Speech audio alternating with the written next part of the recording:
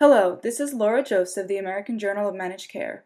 Recently, I interviewed Margaret O'Kane, President of the National Committee for Quality Assurance. For the 11th year in a row, O'Kane has been named to Modern Healthcare's 100 Most Influential People in Healthcare list. Throughout her career, she has been committed to ensuring healthcare quality through measurement, transparency, and accountability. What was your first experience where the importance of healthcare quality became apparent to you? Yeah, I was a respiratory therapist. I had been a school teacher, when I got out of college, and I decided I wanted to work in healthcare, and I got a job as a respiratory therapist. And I worked in a number of different hospitals. I worked at a very good hospital for 3 years, and I worked at some not so good hospitals for lesser amounts of time. And even in the good hospitals, it was very clear to me that the way the care was organized was not giving good results. There was a lot of lack of definition of what was supposed to happen. There were, standards were not widely used. As a respiratory therapist, we had guidelines on, what the lung volumes should be on ventilators for people of certain sizes and so forth.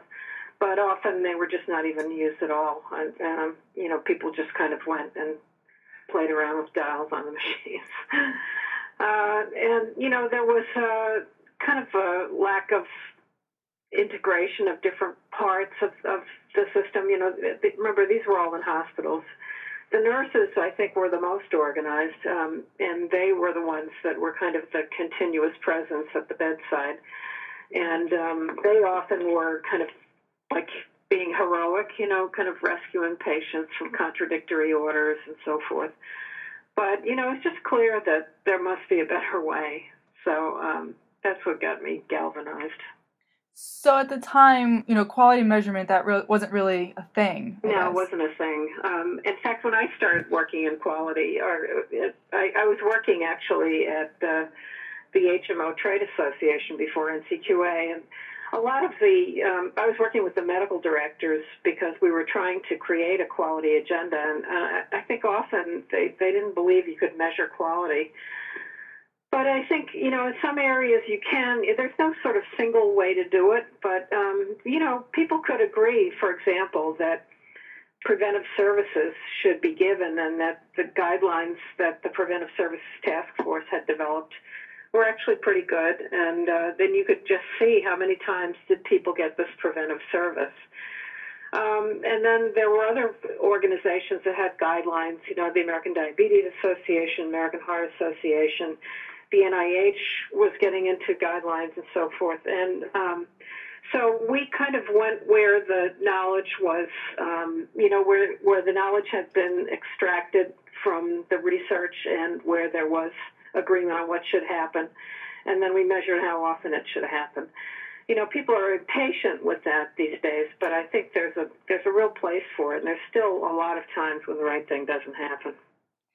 And so when you founded NCQA, what was sort of the reaction to this new organization that was there for quality measurement? I think it was varying. Luckily for us, the employers had been kind of creating a quality bandwagon, or at least each company had its own, I guess. So Fortune 100 companies were hiring consultants and going and visiting health plans and asking them to report on things, and kind of shocked that they couldn't answer pretty basic questions. How many people with diabetes are there in your population, et cetera?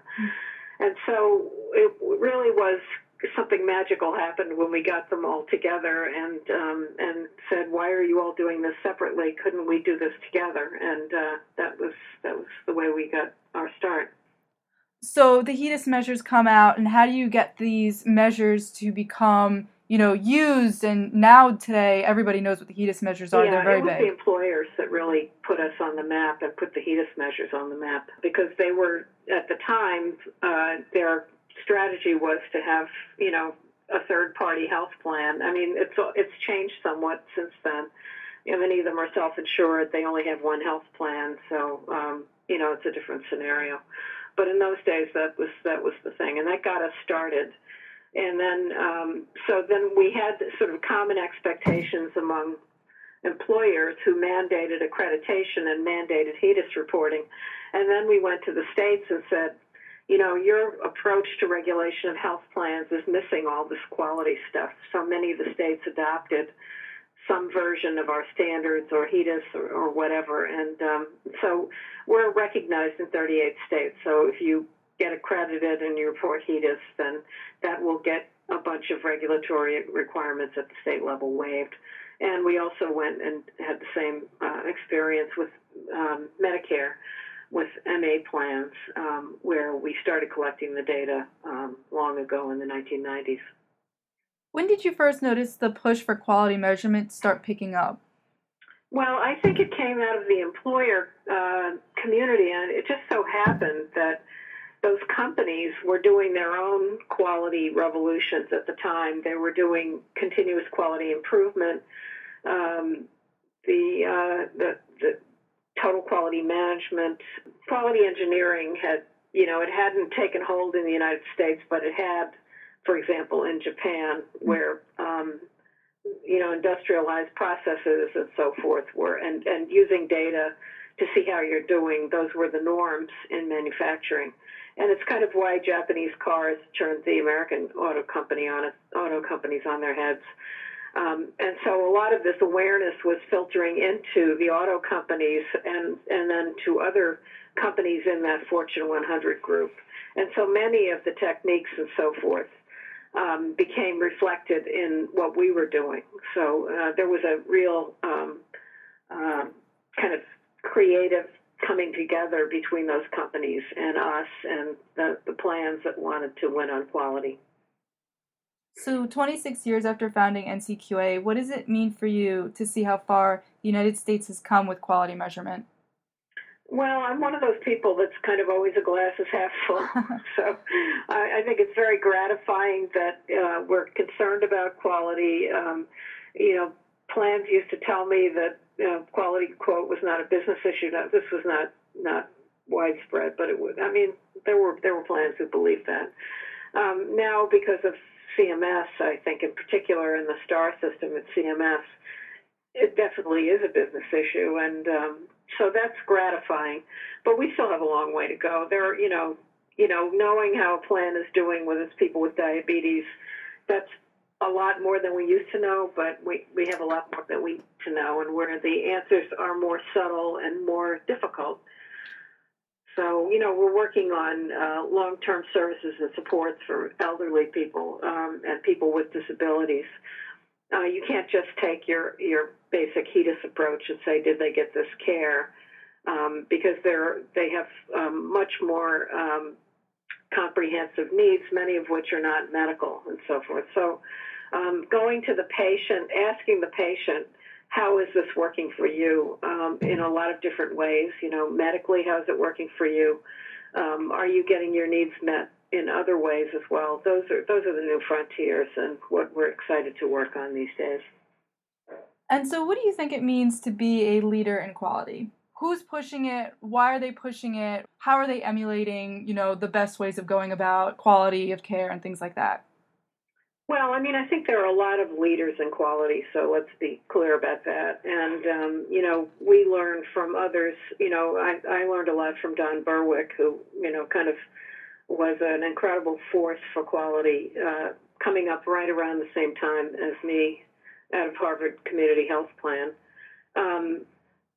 I think there's tremendous leadership on quality at CMS, Patrick Conway and Kate Goodrich and others. There are tremendous people in the delivery system, in health plans, and that feels really good. When we were kind of a little outfit that some people I think underestimated us or didn't take us very seriously. It was kind of fun to be a pioneer, but this needs to be happening as a regular part of everything that happens in healthcare. So, and it needs to be more, it needs to be a part of everybody's education who's going to be a healthcare provider. So everybody kind of still has to lead in quality if they're doing healthcare on some scale. Thank you. Okay, thank you. This has been an episode of Managed Carecast, a podcast brought to you by the American Journal of Managed Care.